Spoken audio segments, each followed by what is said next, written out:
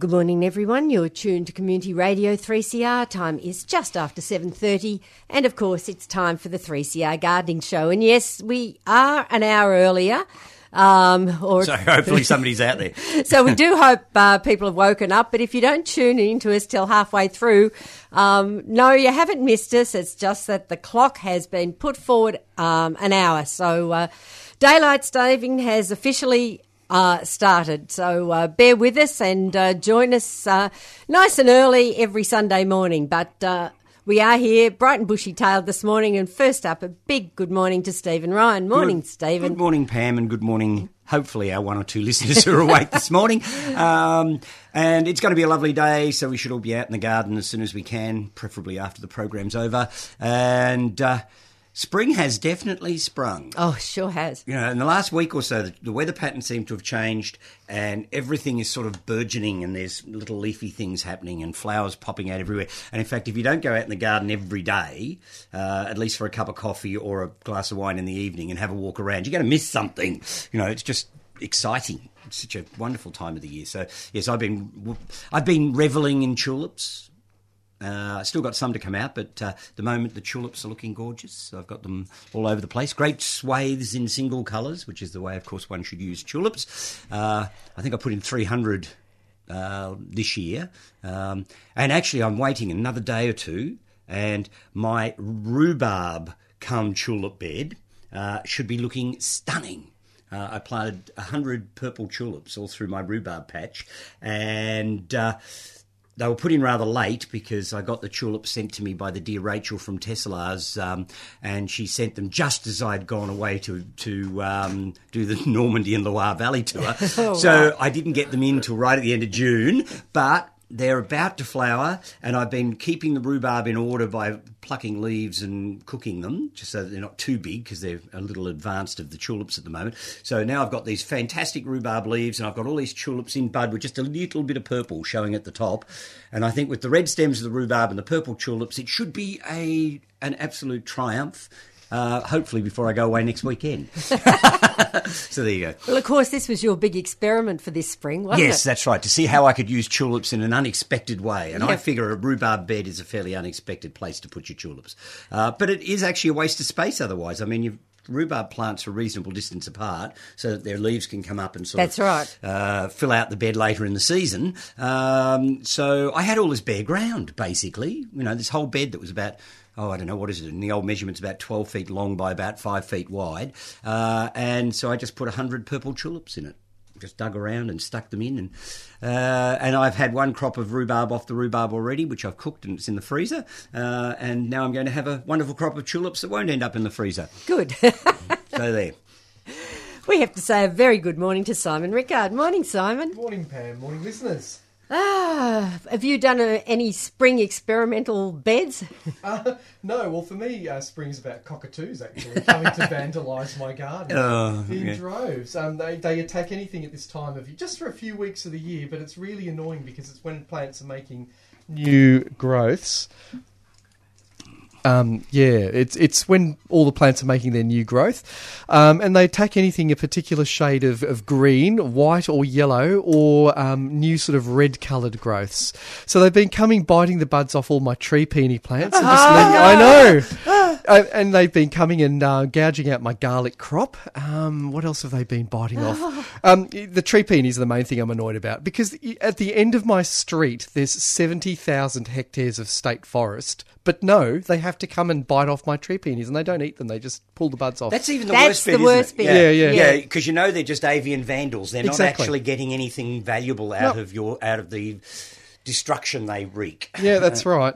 So I'm, running out in the back deck every 5 minutes, clapping my hands like a crazy man, and neighbours all think I'm mental. Isn't it?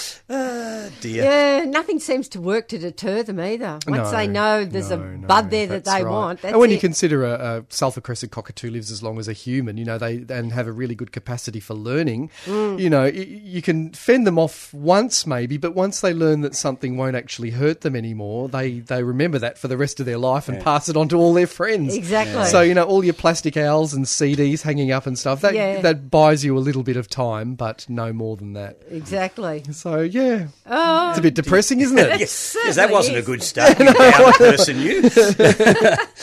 dearie me.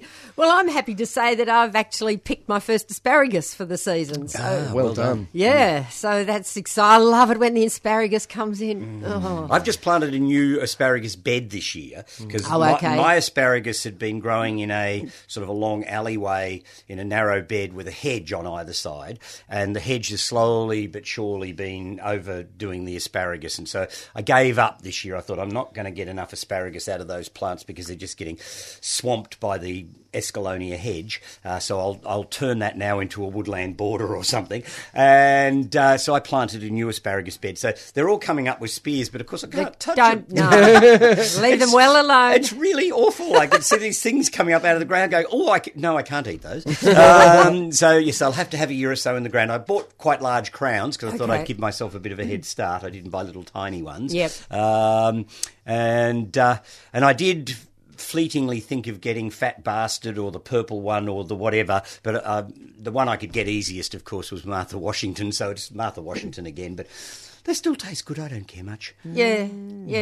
I find the purple ones aren't as prolific. That often's the case with some of these. It is with the coloured ones, isn't it? Same with the purple broad beans, I think. And the purple Brussels sprouts we both found, remember? And there was something else purple we both tried one year, and it wasn't not quite as good. prolific. They look good, No, though. they look good, yeah. As long as you don't pick them. Well, that's the asparagus I grow is I grow the one which Diggers sells as Fat Bastard, but its real name is Jersey Giant, and it's an F1 hybrid which is selected to have mostly male seedlings because asparagus plants are dioecious, so they're either male or female. Yep. And the males are the ones with the big, thick, tender stalks, and the females have got quite thin stalks, but they bear the berries, and so to support the weight of the berries, they deposit a lot of silica in the stem, so they're actually a little bit woodier and tough. So commercial growers prefer the male plants, and this Jersey Giant is mostly male. Yes. So yeah, mine's on its way up too. Can't wait. Yep. Yeah, well, I'll wait till next year or the year after now. And of course, this is the time of year that food gardeners call the hungry gap, around the spring equinox, when all of your winter crops have finished or are starting to bolt and go to seed, but the summer crops, it's too cold to sow any of your summer crops. That's right. So pretty much all you've got at this time of year is asparagus, really, and sprouting broccoli, and that's it. Yeah, well, I've got plenty of sprouting broccoli. The broad beans are in full flower, so they'll be nice while I'm away.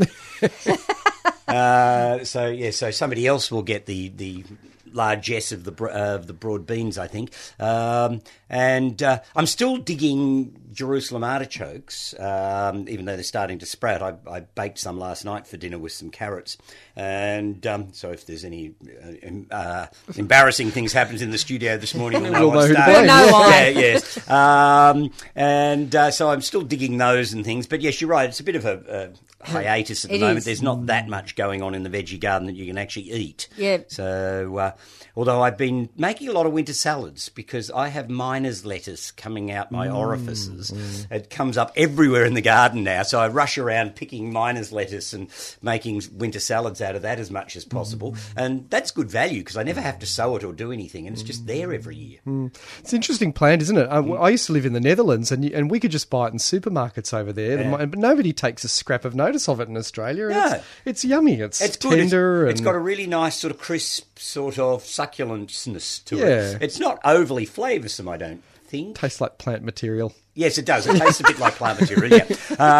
But I like miner's lettuce, and it hasn't happened for a while, but every year I used to have somebody who would come in with some to ask what it was, because they'd found it in the wild, or to come up in their garden or whatever, and they had no idea what this weird-looking plant was. And one year a lady came in with one in a pot that she'd potted up and came in to ask me what it was, and she left it with me. I thought, miner's lettuce, why not? So I planted it out in the garden, and I haven't regretted it since, but it is a little super abundant, I have to say. So I've become quite laissez-faire about it. I don't protect it so much. If it's in the way, it gets pulled out and maybe eaten, maybe not, depending on what the meal is for the evening. And it does come up through other things quite well, in fact, because it's at the moment growing over the bed where my Jerusalem artichokes haven't quite come up yet. So it's been growing over that bed for the winter. So I've been collecting I'll dig up some Jerusalem artichokes and then I make the salad at the same time.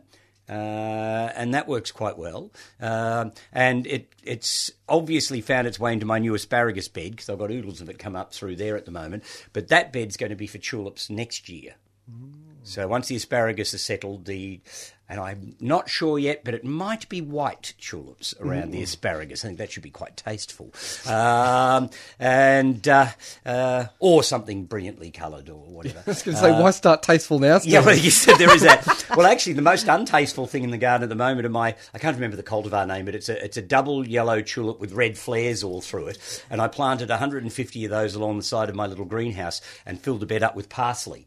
And so I've got this, and it's the crinkly parsley, which always looks prettier in the garden than the flat-leaf parsley. So I've got the crinkly parsley growing through there, and these incredible, brilliant yellow and red tulips through this whole bed, and they're all sort of cheek by jowl, so the flowers are almost touching each other. And it's outrageous, and I'm revelling in it. It's great fun. And you're going to leave your tulip bulbs in the ground? Yeah, well, these ones are actually in their second year, and they're looking better this year than they did last. Wow. Okay. So I'm very impressed. Must be doing something right. Well, I don't know. Maybe the tulips are doing something right. It might not be me. But they're in their second year, and I sent a photo of them off to Rachel because I did promise her if I had any interesting shots of how I'd used my tulips that I'd send them to her. So it may well show up on one of their websites or something at some stage.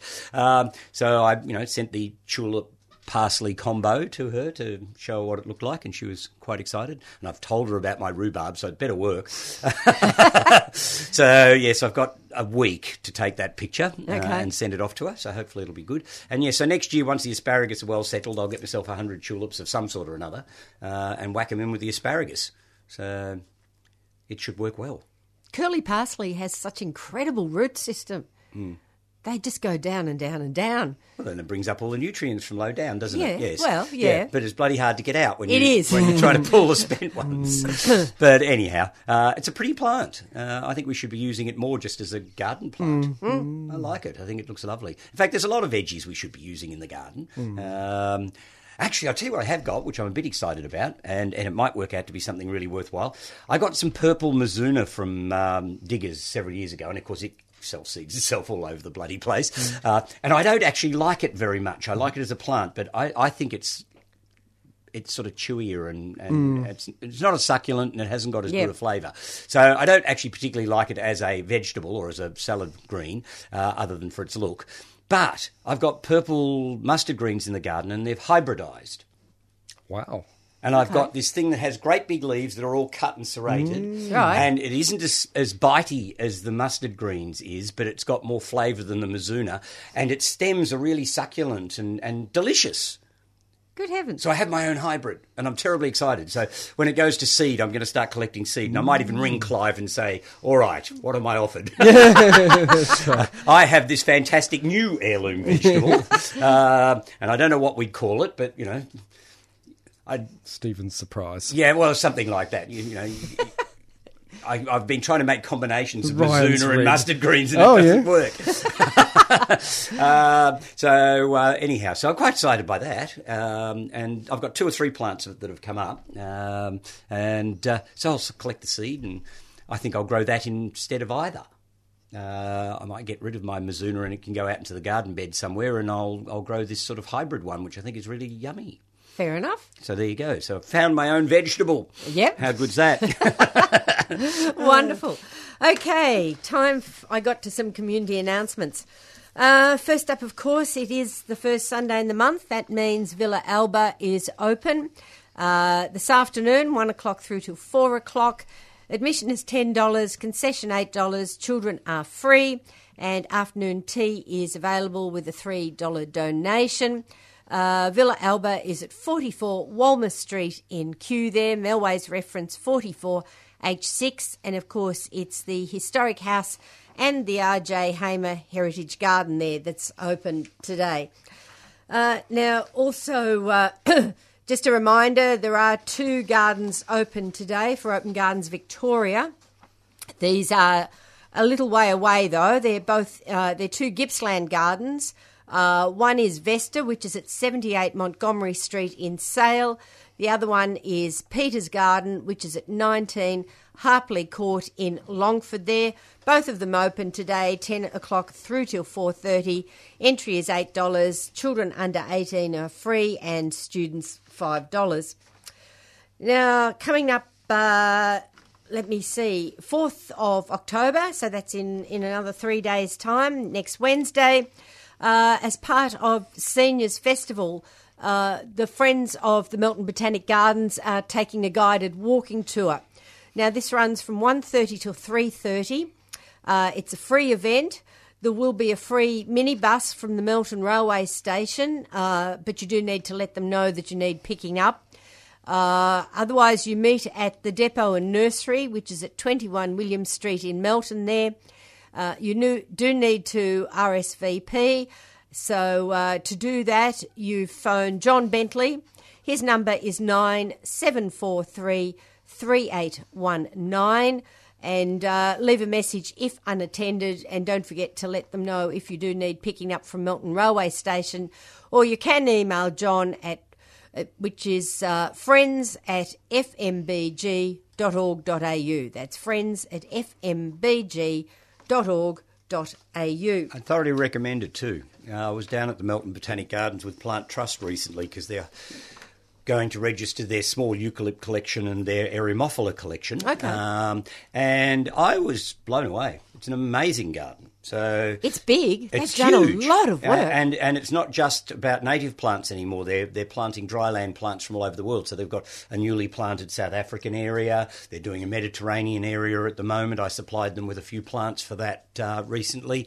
And so it's an incredible project. And it's just there in an open space where you can come and go as you wish. And some of their sort of wheat belt plants from Western Australia that they're growing in their gardens there, they're knockout. Absolutely fantastic things. Some of these amazing grevilleas with great long spears of pink flowers and strange-looking acacias and incredible eremophilas, and really, really interesting place. So I would recommend it to anybody, whether you're a senior or not, to go down and have a look around the Melton Botanic Gardens in due course. It's fabulous. I think it would be really good to get a guided tour. Oh, actually. It is, yeah. Well, we did that with Plant Trust, and Yep. a few of the different members of the Friends group took us out in batches and wandered us around the garden, explained how it was working, showed us some of the iconic plants that they've got. It was really good. So I would definitely recommend it. I mean, you sort of think Melton, tourist hotspot, maybe not, but I tell you what, that Botanic Gardens is definitely worth it. Yep. So there you go. And it's all been dealt with by the Friends with help from the lucky them on-side council, and it's really good. So there you go. Excellent. Okay, the Australian Plant Society Keilor Plains Group is meeting on October the 6th at 8 o'clock. Now, the speaker is Rhys Freeman. The topic is growing bush food plants, and it's focusing on the most productive and easiest to grow native food plants. Rhys has extensive knowledge of bush foods and bush food plants and is a member of the Prom Country Bush Foods Association. Now, the talk will take place at Raleigh Road Activity Centre. That's at 54 Raleigh Road in Maribyrnong. And there's a plant sale that commences at 7:45. If you'd like more information on that evening, you can phone the secretary, Anne. Her number is 9336 3228. That's 9336 3228. Now, Friends of Burnley Gardens have got their AGM coming up. This will be on next Saturday, the 7th of October, and it's going to be a real celebration because it's actually been 20 years right to the day since they formed the Friends of Burnley Gardens. So many of the inaugural group will be there to help celebrate, and the patron, Greg Moore, is giving the talk, and he was also one of the founding members. Now, Greg is speaking on emerging technology that can be used to great gardening advantage. The title of his talk is Drones, the Busy Bees for Arborists and Gardeners. Now, as I said, it's on Saturday, the 7th of October. You meet at the Burnley campus, of course, room 10, 5:30 for drinks and nibbles, 7 o'clock for the talk. Cost is free for members or $15 for visitors. Bookings are essential. You can email friends.burnley@gmail.com or you can telephone 9035 6815. That's 9035 6815. Also next weekend, the Upper Yarra Valley Garden Club have got an open weekend running both Saturday and Sunday. Now, there'll be 6 gardens all up that you can visit, $20 for all 6 gardens or $5 per single garden. And it's discounted to $15 for groups of 10 or more. Children under 16 are free. Now, it runs from 10 through till 4:30 on both days. You follow the signs along the Warburton Highway from Launching Place to Warburton and start at any one of the 6 gardens. Now, to find the addresses of all the gardens, you do need to go to the website, and it's Upper Yarra Garden Club, all one word, .com. So all lowercase, all one word, Upper Yarra Garden Club.com to get a list of all those gardens opening up. All right, I might just also quickly mention that the Friends of Cranbourne, the Growing Friends, have got a plant sale coming up down at Cranbourne. This will be running on Saturday and Sunday, the 14th and 15th of October, 10 through till 4 on both days. The location, of course, is Royal Botanic Gardens, Cranbourne, down there, corner of Bellato Road and Botanic Drive in Cranbourne. They'll have a wide range of Australian plants in tubes and larger pots, priced from $3 upwards. Stephen, of course, we should remind people. Next weekend. Next weekend, it's finally coming. Yes. You seem to have been talking about it for ages. Yeah, it seems to have been forever. Yes, the Garden Lovers Fair for 2017, 7th and 8th of October at the property Bollebeck on Mount Macedon Road. It will be well signposted on the weekend, but it is on the main road when you come off the Calder Freeway. Up Mount Macedon turn-off, you'll go past the gate, which is on your right-hand side, about a K and a half up. So just keep your eye out for signs. The car park will be open from 9:30. The event starts at 10 on both days. I think we've got about 30 stall holders going to be there, flogging all sorts of plants and other garden wares. Simon will be there to do a talk on the Sunday. I'll be there to do a talk on the Saturday. There'll be other speakers as well. I think Attila's doing a talk. There's quite a number of people who are going to be doing talks on different topics throughout the 2 days. There'll be a coffee van, there'll be food. So, you know, and it's a lovely time of the year to have a walk around Bollebeck. So I'd thoroughly recommend it. It's $10, which gets you entry into the garden and the fair, which I think is good value. And there's plenty of parking space, and Bollebeck should be looking stunning at the moment. So definitely worth it. Next weekend, 7th and 8th, for the Garden Lovers Fair. So excellent. Be there. Yep, definitely. Simon, you've run a gardening workshop, but you've got 2 more coming up. Yeah, that's right. They're on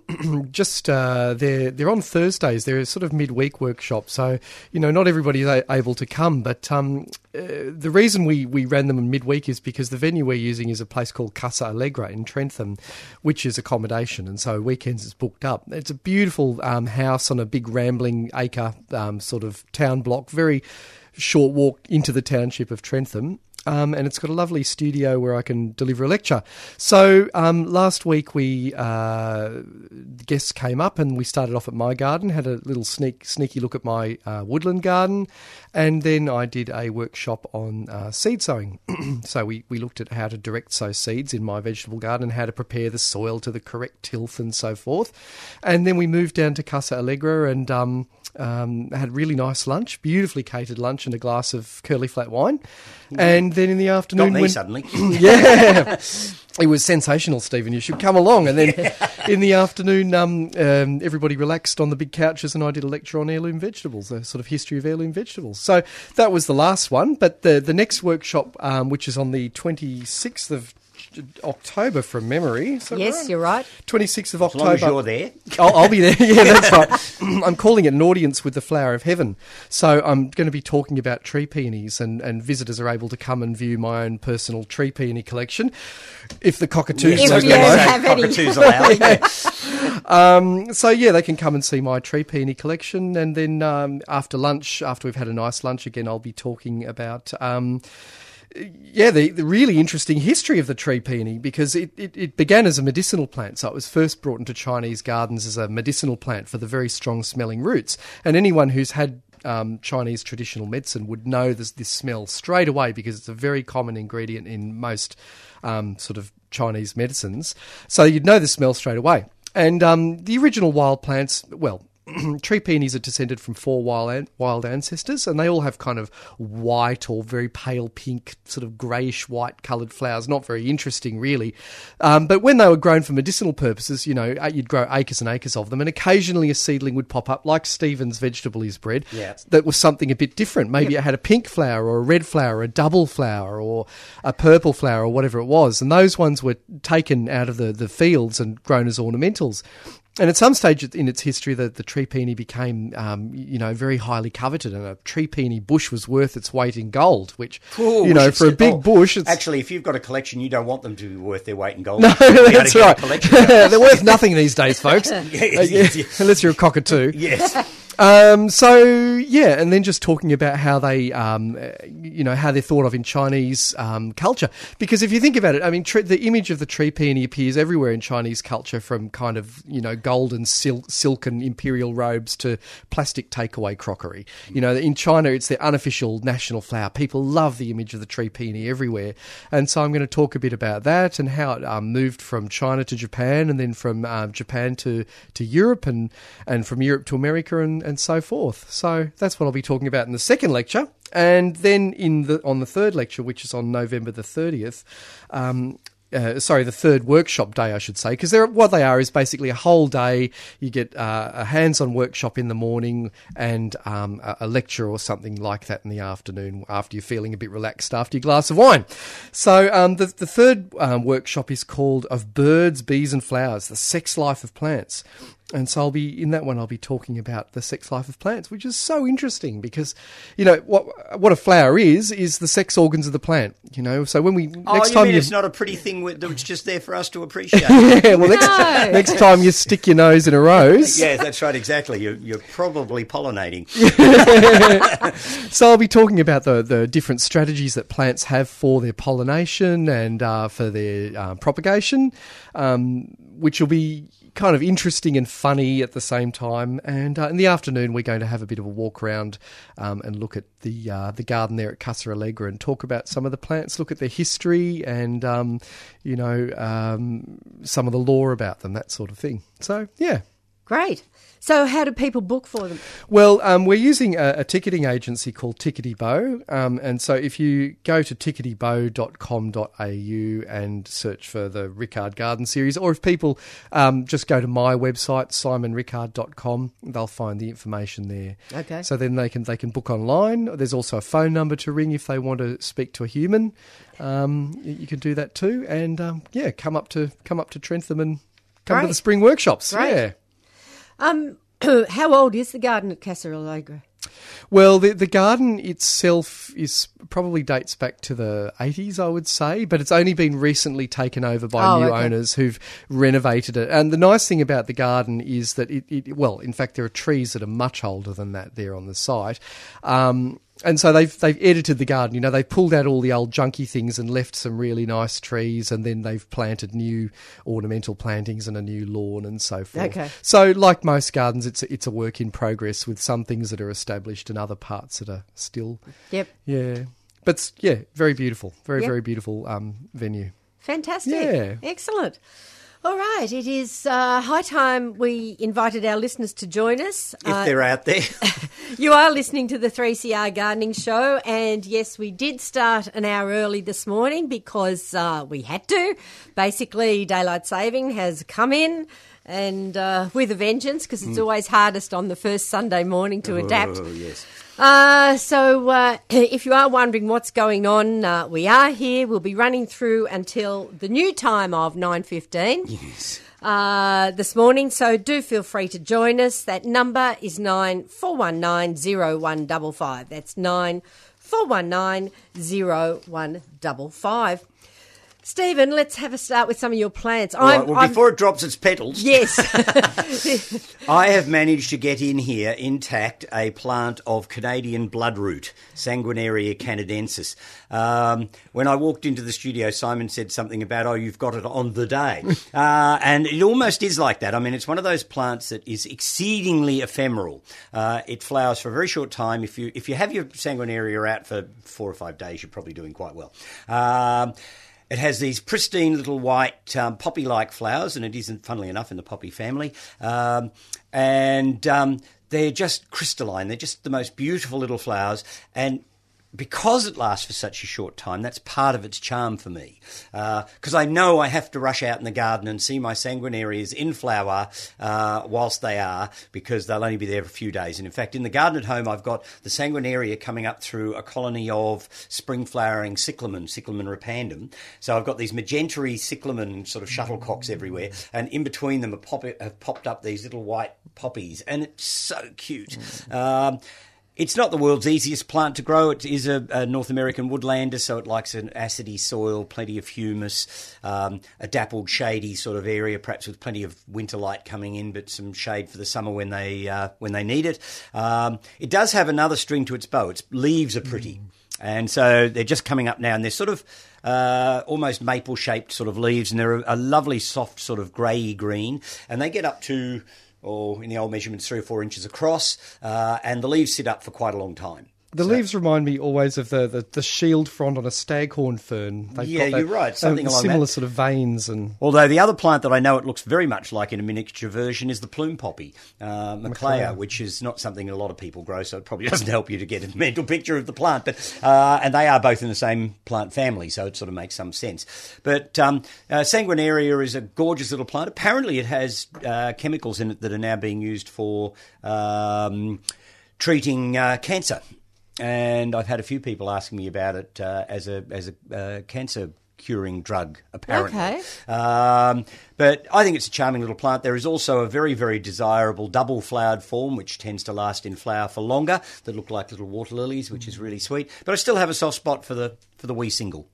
I think it's a lovely thing. So Sanguinaria canadensis, Canadian bloodroot, a worthy little woodland plant if you've got somewhere to grow some woodland plants. And I mean, you don't actually have to have a woodland, but you do need to have a dapple-shaded sort of coolish aspect with plenty of humus in the soil to grow these sort of plants. Yep. So there we go. So it's a charmer.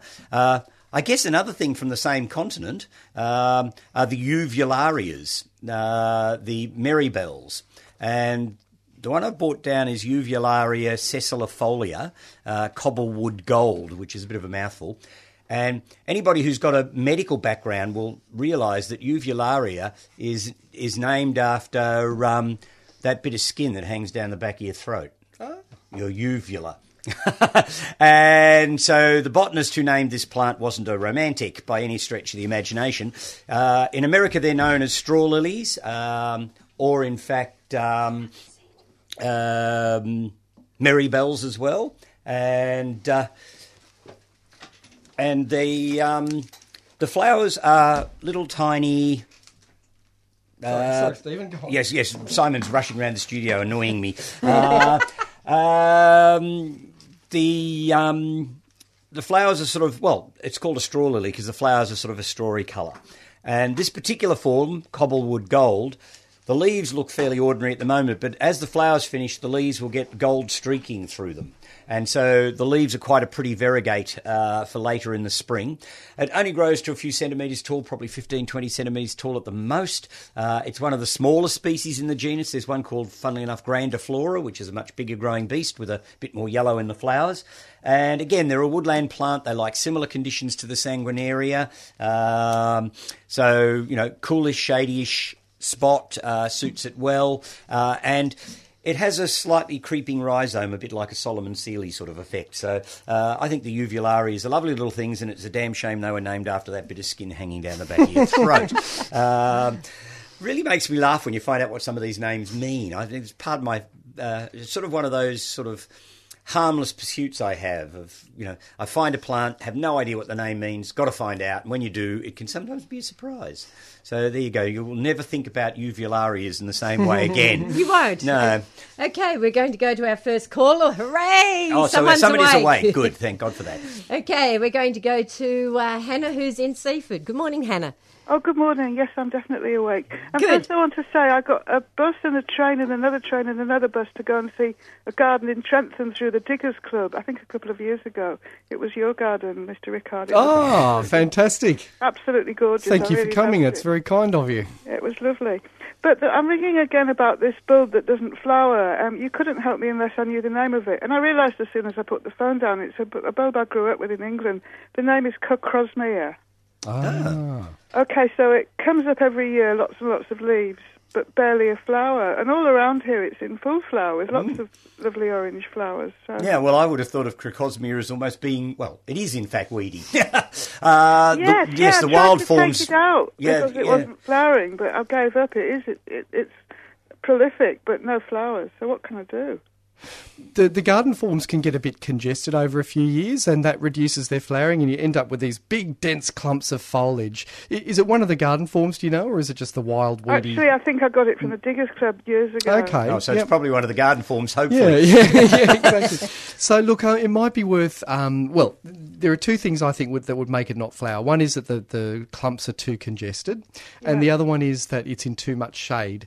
So could that be a problem for it, do you think? I think both of those things are true, actually. Right. I tried to dig it out, but with no success. I thought I had dug it out, but back it came as proliferous as ever.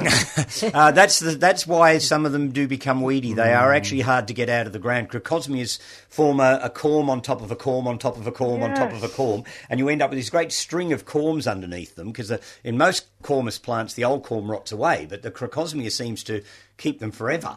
And so you can end up with this huge, massive corms, and it's any wonder they sort of almost strangle themselves out with the vigour they've got. So I think Simon's right. I'd shift it out into a sunnier spot. I mean, you probably won't ever get rid of it from where it is, because you'll leave some bulbs behind or corms behind. So I need more serious spade work. Yes, I think you do need some serious spade work. Go and get a nice sharp spade. And as soon as the plant's dying down, it'd probably be a good time to do it, because then you can find it. I think this business about waiting until things are dormant is all very well. But no, that doesn't work at all. no, you can't find the damn things half the time, or you stick your spade right through the middle of it. Exactly. Look, thanks very much. I love your programme, and thanks very much. That's a pleasure, Medina. Thanks, Hannah. Thanks a Good lot. on you. Bye. Bye. That number, if you'd like to join us this morning, we'd love to hear from you, 9419-0155. That's 9419-0155. We have Stephen Ryan and Simon Rickard in the studio this morning, so do give us a call. Okay, Stephen, let's go on to the next one. All right, I might finish off my woodlanders. I've got an Asian one here called Cyanelsis aconitifolia, and it's actually in the daisy family, although its flowers are tiny, and you've got to really look at them closely to realise it's a daisy. It just gets this spray of funny, tiny, wee little flowers that comes up late in the summer, early autumn. But it's grown for its foliage effect more than anything else. And it does have a leaf like a monkshood, hence aconitofolium. And when its leaves first break through, they've got little white silky hairs all over them. And when they're really tiny, they look like little mushrooms escaping out of the ground. And so it's one of those plants that I just love watching erupt each spring. Its leaves can get up to around about 3 or 4 inches across on a well-grown plant. In flower, the plant can be best part of 90 centimetres or more tall. Okay. And it makes quite respectable clumps. Again, it's a woodlander, so it likes an acidic, compost-enriched, humusy soil with light but not too much direct sunlight, and adequate moisture right through, because it does grow right through into summer, autumn, so it's not one of those that comes up, does its thing and dies down again, so it stays up for a fairly long time. A lot of the books are dismissive of the flowers, but they are quite pretty in this sort of Eucharistic sort of way, like a Eucharistic. There's a thought. Just made up a new for word. a Sunday morning. Yes, that's very good for a Sunday morning. It's spelled with an H, not a U. EU. And so I think they're quite pretty, but it is for its foliage that you grow it. And I better spell Synelsis in case somebody's wanting to look it up, because it's not an easy name. It's Synelsis, Synelsis. And there's only 2 species, apparently. I haven't been able to track down the other one, so I'm not sure whether it's in the country or not. I think it's Palmata or something, I think is the other one. So very, very pretty plants, and it's one of those things that I'd never heard of until about 5 or 6 years ago, and suddenly I saw it somewhere or it was listed somewhere. I thought, oh, that sounds interesting. I better find out about it. So I promptly did and promptly bought it, and certainly haven't regretted it. It's a charming little plant, and it seems to have even in if I was living up the top of Mount Macedon with 6 foot of deep topsoil in a cool foresty area, even there I don't think it would take off. It's not a fast plant. No. No. So it's a slow clumper. So it's certainly not going to be a thug or anything like that. And I think it's a charming little woodland daisy from China. So Synelsis. It's striking. Yeah, it is. It's a really interesting leaf. Very interesting. Something different. That's what I love about some of these woodlanders. There's all sorts of interesting foliages and textures and forms with them that make them seriously worthwhile growing. So I would recommend to anybody, no matter how small your garden is, you should have at least 3 or 4 acres of woodland. Yeah, so there you go. Yes. So that's the other woodlandy one I bought along. Okay, and then I've got fantastic. a couple of trees, basically. Okay. And this one might interest people who are interested in ornamental edibles. Amelanchier, the Juneberry or shadbush. It was very popular with Edna Walling. It was one of her favourite plants was Amelanchier. She'd plant them in copses because they make this lovely, airy, light little tree or large shrub. I mean, where does a shrub finish and a tree start? I'm not quite sure. But they're sort of either small trees or shrubs with delusions of grandeur. And they're light and airy. They get these gorgeous little white flowers at this time of the year. Again, fairly short-lived. The flowers are only there for about a week, and then the ground is covered in petals for a few days, which is also charming. It then produces a little blackish berry, which is quite edible. Okay. I've often been seen browsing them in Normandy when we're doing our tours in the summer over there, and all these people go, oh, no, they're sort of frightened I'm poisoning myself because most people don't know you can eat a shadbush. And, of course, its other claims to fame is that when they do become tree-like, they get a lovely grey trunk, a nice smooth grey trunk, and their autumn foliage can be absolutely stunning. So you've got spring flowers, edible little blackberries, beautiful autumn foliage, a lovely light airy form. In fact, it would be the perfect plant to create a sort of quarter-acre woodland with, to grow all these other plants I've been talking under. Because it doesn't have too invasive a root system. It casts just the right sort of light shade that would make a perfect woodland plant. And it does other things through the year as well, so that you've got something when some of your woodlanders are looking a bit ordinary. So Amelanchier, and look, this one's labelled as Asiatica. I don't think anybody in Australia is really sure, including myself, which one's which. They're all so similar. Apart from Pumila, which is a dwarf one, I find Canadensis, Lamarckii, Laevis, Asiatica. I'm not altogether sure anybody's got the right name on any of them. And I don't know. So it doesn't really matter which ones you get. The only main difference is that Canadensis tends to have a slightly suckering habit, so you'll end up with a thicket of stems. And certainly Laevis, when it becomes a decent-sized plant, seems to be single-trunked. But you won't know that when you buy one. And that's only if you get them on their own roots. They're often grafted onto hawthorns as well, and sometimes you can end up with a thicket of hawthorn around this poor little tree. So if you get an Amelanchier grafted onto hawthorn, make sure you control the suckers. And I've actually had them grafted on rowan as well. There you go. On Sorbus, because they've suddenly shot up from the understock, and I thought, Hang on. God, there's a rowan tree under there. I prefer them on their own roots if I can get them that way. Some of the growers won't propagate them on their own roots. This young plant is actually a cutting-grown plant, so it's on its own roots. And I can't really see any need to grow Amelanchier as a grafted plant. I think it's just an expediency thing from the point of view of the growers. So if you can get them on their own roots, I definitely would. And I think they're a rather underrated. I would have thought with a plant with the famous name of Edna Walling somewhere behind it would have kept its popularity, but it really hasn't. You don't see them around much at all, and I think it's rather sad. It seems to be reasonably hardy. I think it should grow around most suburban areas of Melbourne. Doesn't want to get deadly dry, but it's not water hungry.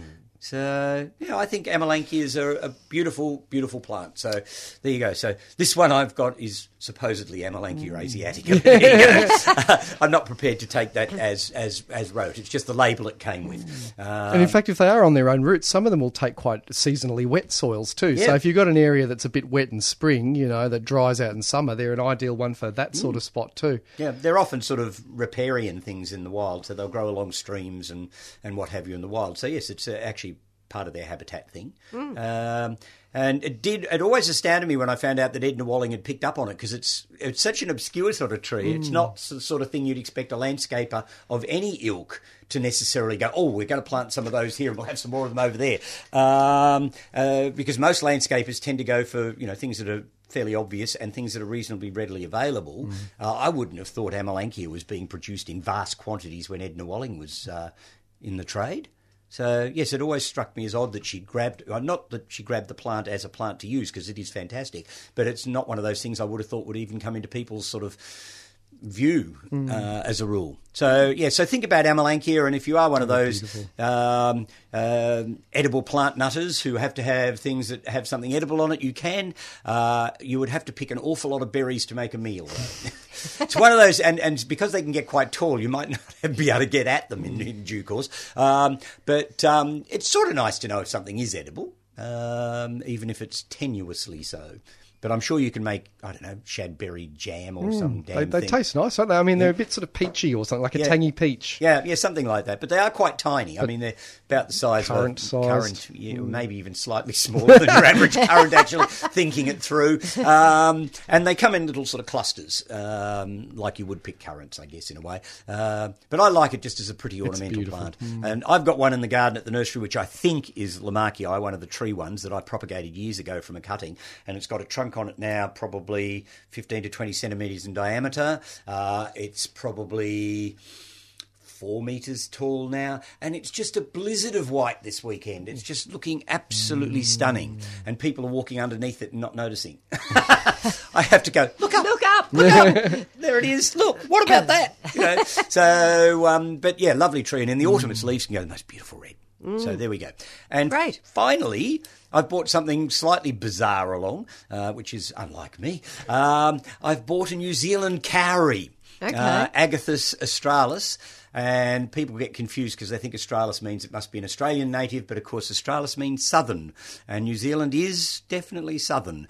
And so it's the one species of Agathis that comes from New Zealand, and it's one of those wonderful unconifer-like conifers with a Gondwana connection, because we have 3 species in Australia. New Zealand has 1.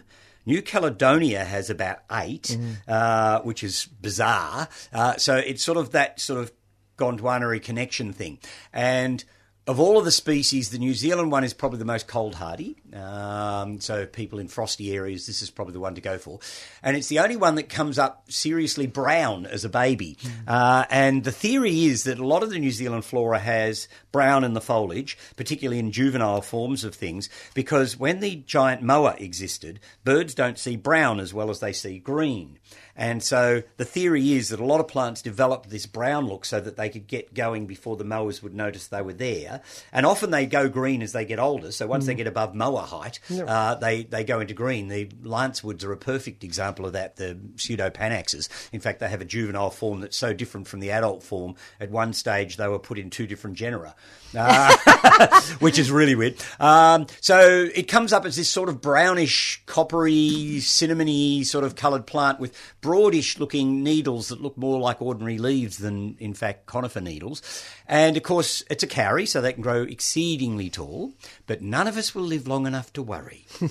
So plant away and enjoy. And I might add the kauris are interesting because they don't have a particularly big or invasive root system. So they're not going to lift your house off the stumps unless, of course, you happen to plant it right against the wall and then the trunk will push the house over. They won't lift paving. They don't do any sort of... In fact, they're used a lot in New Zealand as street trees now. You go to some of the sort of northern South Island and North Island, and there's quite a number of towns now that are planting kauris as street trees. And they're very statuesque. They're very upright and tall, and they're quite symmetrical in their form, so they look like they've been put together by a committee. And they're a really interesting and strange Southern Hemisphere conifer. And dare I say, at the risk of being howled down, I think they're more interesting than Wollemi pine to look at. Was that a bad thing to say? I find the Wollemi pine somehow hard to get my head around for what sort of context it could have in a garden. They make a really good imitation plastic Christmas tree for some years in a tub, but once they get beyond that, they become a pimply power pole with a top knot, and I really can't quite... I like them. I think, I mean, the nice thing about Wollemi pines to me is that they're narrow. They're tall, but they're very narrow. They don't take up a lot of sort of three-dimensional space. Which the kauris space. do, of course, too. Yeah, so those sorts of trees can be quite useful, but once the Wollemi starts shedding its lower branches, I'm not sure about it anymore. Whilst it's got its low branches, it can look quite good. There was a lovely tree of it in the Jardin des Plantes in Paris. They've got this sort of weird area in one corner of the gardens where they've got these great big fiberglass dinosaurs, and they've got a monkey puzzle and a Wollemi pine and a I think they've even managed to grow a couple of cycads. I can't remember now, but it's got this sort of supposed Jurassic look about it, and they've got a young Wollemi pine there which look quite handsome actually at about 4 metres, I suppose. But I wonder once they start getting above that what their garden value is. I have to say the kauris do get beautiful trunks. Because they get this lovely patchy bark that peels off in chunks, a bit sort of... There's a huge one at Melbourne Botanical Gardens, actually. Oh, if yes, you want to see the mature bark. Yeah, beautiful tree. Leopard skin. Yes. So there you go, the New Zealand kauri. And I do a bit of collecting of kauris. I always try and have a few different species around in the nursery. So I think at the moment I've got all 3 Australian species available, Robusta, Atropurpurea and Microstachya. And I've got one of the New Caledonian ones, Agathis morii, and I've got the Vanuatuan and Fijian species, Macrophylla. I've only got one plant of that at the moment, but so I'm sort of collecting them a bit. I don't know why I don't sell many, but I quite enjoy having them around. They're just sort of fun plants. Fair enough. So there you go. There's all my bits. Great. Okay. Now, I should mention that National Bird Week for 2017 is coming up, 23rd to the 29th of October. Now, this is where BirdLife Australia runs an official birds in backyards where they ask the general public to count birds in their backyards. One more cockatoo, 2 more cockatoos. Yeah, so you're going to be in 7th heaven. Okay, so... last year, the Aussie backyard bird count saw a record of 61,000 Australians take the time out to count more than 1.4 million birds. So they're hoping to beat that record this year. And you don't have to actually count them in your backyard if you don't want to. You can also count them in local parks, in botanic gardens, schoolyards or beaches. So you're not confined to your backyard if you don't want to. But do you have to? Well, I guess you have to designate where you've been spotting those. Oh yes, you would have to designate. Yeah. Now to assist in doing the count, you actually have to download an app. And then the app... Oh, God, this technology stuff. Well, then the app apparently facilitates the full count and all the statistics go through to... I'm sure it's a good idea. Yeah, absolutely everything. So you can download at the App Store or you can get it on Google Play. And now that app is available as from today, which is why I'm mentioning it today. Even though... National Bird Week itself isn't till 23rd to the 29th of October, but they're really hoping Beat the rush. Yes, that lots and lots of people will take part in this. So they found in 2016, Australian bird watchers recorded more than 583 species. Goodness. With, of course, you'd guess this one, I think. Rainbow lorikeet, noisy myna, and Australian magpie were the ones that topped the list. But Doesn't surprise me. absolutely. Sulphur-crested cockatoos, look out. But, so the new updated app is available as from today. So if you'd like to take part, I'm sure they'd love you to participate. And it is a way of just finding out whether, ever encroaching urbanisation, what effect that's having on our Australian native birds. Sometimes it's negative, but sometimes it seems to be positive. It might be positive. Yeah. And some birds seem to move into areas that you've never seen them before, so it's always interesting to know that information. Exactly. I mean, only in the last 3 years, we've had king parrots move in. Never had them at Macedon before. Okay. I'm convinced. I've lived there most of my life, but I'd never seen a king parrot in our area until about 3 or 4 years ago. And now I have some that come and sit on the veranda and wait for me to get them some seed. They're very clever, those birds. They suck you in straight away. Right. Okay. Now, if you do want more information about it, and also some wonderful articles on things like how to bring more Australian birds into your own garden, there are two websites. One is Birds in Backyards, or one word.net, or you can go to BirdLife Australia's website, which is just birdlife.org.au, and you'll find all sorts of interesting articles and also lots more information about not only about how to participate in the bird count, but also they have some ideas for teachers and school children, how they can get involved, as well as I say, lots of gardening tips on encouraging birds into your own backyard. So apparently you plant tree peonies. Oh, yes, exactly, that's right. Right, okay. Now, I should mention that in conjunction with Bird Week, down at Cranbourne Botanic Gardens, they're going to be running an all-day workshop that's also all about Australian birds, because, of course, birds are some of our pollinators. Yeah, exactly. So now this will be running on Sunday, the 29th of October. Now, it can actually start, you've got a choice depending on which sessions you want to go to, but it can start at 7:30am running through till 3, or 9:30am running through till 3. So if you're a real enthusiast, you can have an early start. Or you can't sleep. Well, one of those things. But you do, of course, need to register. Now, from 7:30, there'll be an optional opportunity to participate in the What Bird Is That presentation, which is, funnily enough, conducted by BirdLife Australia's Mornington Peninsula branch. And that'll be actually taking place in the Cranbourne bushland, followed by a tasty breakfast. Now, if you don't want to get up early, then you can start the day at 10 o'clock, and there'll be morning refreshments in the Australian Auditorium. Then the presentations will begin at 10:30. There'll be things like an overview of Australian birds, evolutionary social history in connecting birds, animals, nature and people, behaviour, ecology, colour and sexual attraction, status of the helmeted honeyeater, photographing birds, illustrating birds, bird habitat in gardens, and Australian birds in art and craft. Now, the costs, if you're going along to the 7:30 presentation and also then going on to the further presentations at 10 o'clock, the cost is $80 for members of the Friends Group, $90 for non-members, $40 students. If you're skipping the early presentation and just starting at 10 o'clock, costs members of the Friends Group $60, non-members $75, and students $30. Now, as I said, you do need to register and pay via the booking form, and the booking form is available at rbgfriendscranbourne, all one word, .org.au, or if you'd like more information, you can contact Amy, and her mobile is 0423 513 281. So 0423 513 281. So lots of activities around Australian birds coming up. Fantastic.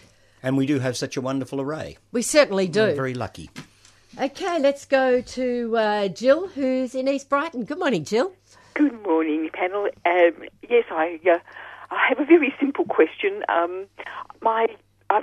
Because I'm fructose intolerant, I have large pots of chives, which are a wonderful substitute for onion and garlic, which sadly I can only inhale these days. I can't actually eat it without getting a horrible stomachache. Anyway, so my chives are very dear to me, and they're covered in black aphids. I've been hosing them off violently every day, but they just seem to be back within 24 hours. It is rather ironic when people say you use the onion clan to discourage aphids around your roses, and your chives end up covered in black aphids. And it is common. It's quite It's very common. Yeah, I've had them on mine at different times. So have I. The black aphids. Yep.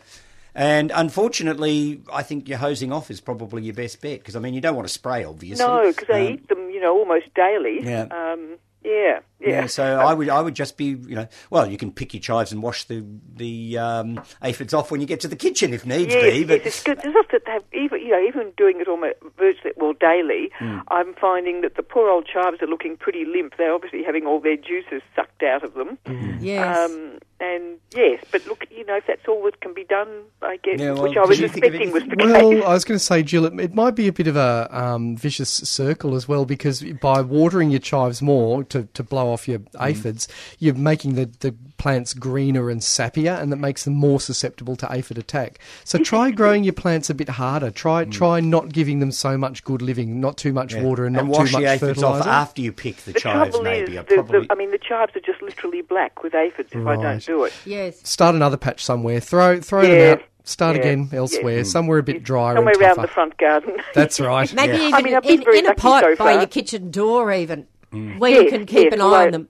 Yes, well, I've grown them, very happily for a couple of years now and not had a problem. But this year they've obviously decided, they've discovered the pots and yes. Throw them out and start again. Yep. Okay. Good luck, Jill. Thank you. Okay, then. Bye. Bye. Yes, it seems to be a specifically interesting black aphid that loves chives for some reason or another. It is. Yeah, it's really weird. Yeah, I grew mine for years, and then suddenly the black aphids spotted them. And But I that think was it does become somewhat cyclical. I'm not sure that it's there all the time. I mean, certainly they're not there all year round. No. They'll be there and a pain in the neck for a while, but then they'll disappear. And some years you won't have them at all. So I think it's sort of the luck of the draw a bit, or what the weather patterns are doing, or whatever. Yep. And sometimes you've just got to grin and bear these things. But I was actually a bit serious. If Jill was to pick the chives and do the washing inside instead of wetting the plant daily to try and wash off the aphids. She's not creating the environment. Yeah, she may not be creating the humid environment in which the aphids could thrive. And you just wash them off in the kitchen instead. Yep. So that might be what I'd do instead of watering or inadvertently watering the chives daily, which they don't need or want. It might work. I'd still start another patch as Yeah, well. I would. Well, and they're quick growing too, so it doesn't take terribly long to build up a They're critical quite mass. weedy once they get self-seeding too. Oh, yes, they Oh, can be. yes. End up with a chive lawn. Yep. Yes, I ended up with a red spring onion lawn. Oh, really? Yes. I won't say where I got the red spring onion seed think we from. can guess. Yeah, and now they come up everywhere. Good heavens. Yeah, and it's one of those rotten onions that gets the bulbils and the flower head instead of just flowering and going to seed. And yeah, so I'm now mowing red spring onions. Maybe, yeah. Yeah, so and those perennial leeks, you've got to not let them go to seed, I tell Absolutely you what. not. Yeah. I mean, they're quite nice to have around the garden for culinary purposes, but I let them go to seed one year, and by crikey, I paid for it later trying to get them out. Yes. Yeah. Well, it's like those wretched purple potatoes. You and Oh, I I'm took still me trying to get rid years of those to get rid of bloody them. things. Yes. Oh. Never again. They don't even taste particularly good, so I don't know why I was sucked into the purple potatoes in the first place. Well, we all thought presenting purple mash on a plate would look pretty. But Yeah, except that it tends to be grey mash and it goes to sludge, I find. But anyhow, yes, there you go. Yeah, some vegetables are bordering on the weedy. Yes. Oh, well. Simon, you've brought in an amazing collection of yes. all I sorts have. of things. Yes, I have. I've brought in some things. Actually, half of the plants I've just realised came from Stephen's nursery originally. So Well, I could well have done. I brought in some bamboos actually because I grow 7 different varieties of bamboo in my garden, and I think bamboos are really wonderful. People are terrified of bamboo. You know, everyone got burnt back in the 1970s Yes. by one species of bamboo, Philostachys aurea, which they thought that they could control by putting black plastic and white pebbles over the top of it. And now bamboo rhizomes from the running varieties will grow through corrugated tin, they'll grow through concrete. No worries. I'll get back to that in a minute. But there are 1,500 species of bamboo. So they can't all be bad. No, exactly. And only a third of those run. So they're what we call the leptomorph bamboos that produce these long runners underneath the ground and take up a lot of real estate quickly. But then the other 2/3 of the species of bamboo are pachymorph bamboos. That means they don't produce these long rhizomes and they don't run. They're clumping bamboos. So it's just a shame that this one variety gave the whole family a bad name back in the 1970s. So a couple of clumping bamboos I've got here are Fargesias, which are from China, and these are the kind of bamboos that pandas eat. So these are sort of... So if a panda comes to visit, you're ready. Exactly, exactly. I'll have something ready to go. And these are mountain bamboos, you know, they actually quite like the cold, they grow well in shade. How do they go in Melbourne, Stephen? Look, I've sold Fargesias to different Melbourne gardeners, and they seem to do quite well, as long as they're not out in the hottest, bakiest spot They in the don't like garden. exposure, do they? No, they like a little bit of shelter and shade and adequate moisture. But the thing I like about bamboo is if it's getting dry, its leaves roll and you know. Yes. And so you give it a drink and 20 minutes later it's looking fine again. Yeah, that's very true. true. So bamboo's a good indicator plant if things are getting a bit dry because it does like a drink. But yeah, they're fine. The Fargesias seem to work quite well in Melbourne. And they'd be a nice screening plant, along the south wall or something like that. Exactly, yeah. Well, I mean, I grow these along the south side of a big row of gum trees. So these are in shade for most of the day. They get about half an hour of sun. And this one's Fargesia rufa, which is quite a compact little bamboo that only grows to about sort of 7 or 8 feet tall. And the culms, the stems, which are called culms, are really, really fine, very, very delicate and elegant and feminine. And again, the way the leaves are presented is very, very lacy and soft and delicate. So it's a really elegant little bamboo for a cold spot in your garden. And only about 7 or 8 feet tall, so it's most people could fit it into their backyard. Yeah. You could grow it in a big tub if you wanted to as well, but then you do need to make sure that it has enough water because otherwise, as Stephen says, the leaves will roll and it will look terrible. Right. And then I brought this other one here. This is Fargesia scabrida, and both of those are provisional names, by the way, scabrida and rufa, but. This is another one I got from Stephen's nursery, and it's quite a bit taller. It's about 10 feet tall, 10 or 12 feet tall in my garden. I think it can grow a little bit bigger.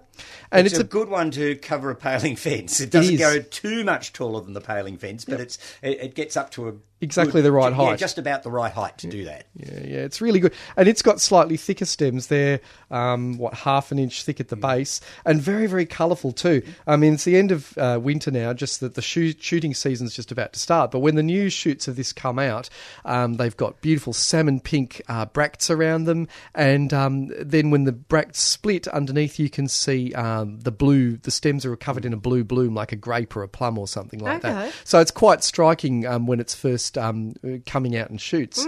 But it's only about, my plant would be probably 4 or 5 feet wide at the base, maybe 5 feet wide at the base. So it doesn't need enough room, but it won't run. All of the stems are together in a very tight little clump. And this one has nice sort of white rings around the nodes, so it's got a real, bamboo-y sort of look to it. I think it's a beautiful, elegant bamboo. Do you grow this one, Stephen, as well? Yes. Yeah. In fact, I've got about 4 different Fargesias under whatever names they're supposed to be under. I've got Angustissima, which is the one that's being flogged around as the fortune bamboo, which is quite a tall one. That'll get up to 4 metres. And I've used that to screen out my neighbour's washing line. And it's done that highly effectively. Her smalls were never small. And I've got a whole row of scabrida along the dog run fence to shelter the dogs, and they love it. They can run along under it because it sort of just arches over a bit. I've got rufa in the garden in a couple of spots just as clumping spots. But yeah, I love them. And I'm probably more fanatical about bamboos than you are. I've probably got, 15 or 20 different species in the garden. You've got quite a collection. Some of which are runners, and I just manage them. Yep. one of which is a runner that I am not managing well at the moment, and I think I'm going to have to give up and get rid of it. So, some of them are thugs. But having said that, I've got the world's thuggiest bamboo in the garden, the Chinese walking stick bamboo. Also the most beautiful. But it is stunning, and it's worth the effort. Yeah, it's so elegant. It is beautiful. It gets these swollen nodes, so that it looks like arthritic fingers, which doesn't sound romantic. But and the Chinese used to make those sort of bubbly walking sticks out of them, and it only came into Western cultivation sometime in the 1980s. But I've actually gone into trench around it, and I've pulled out 8-foot long rhizomes after 12, 18 months.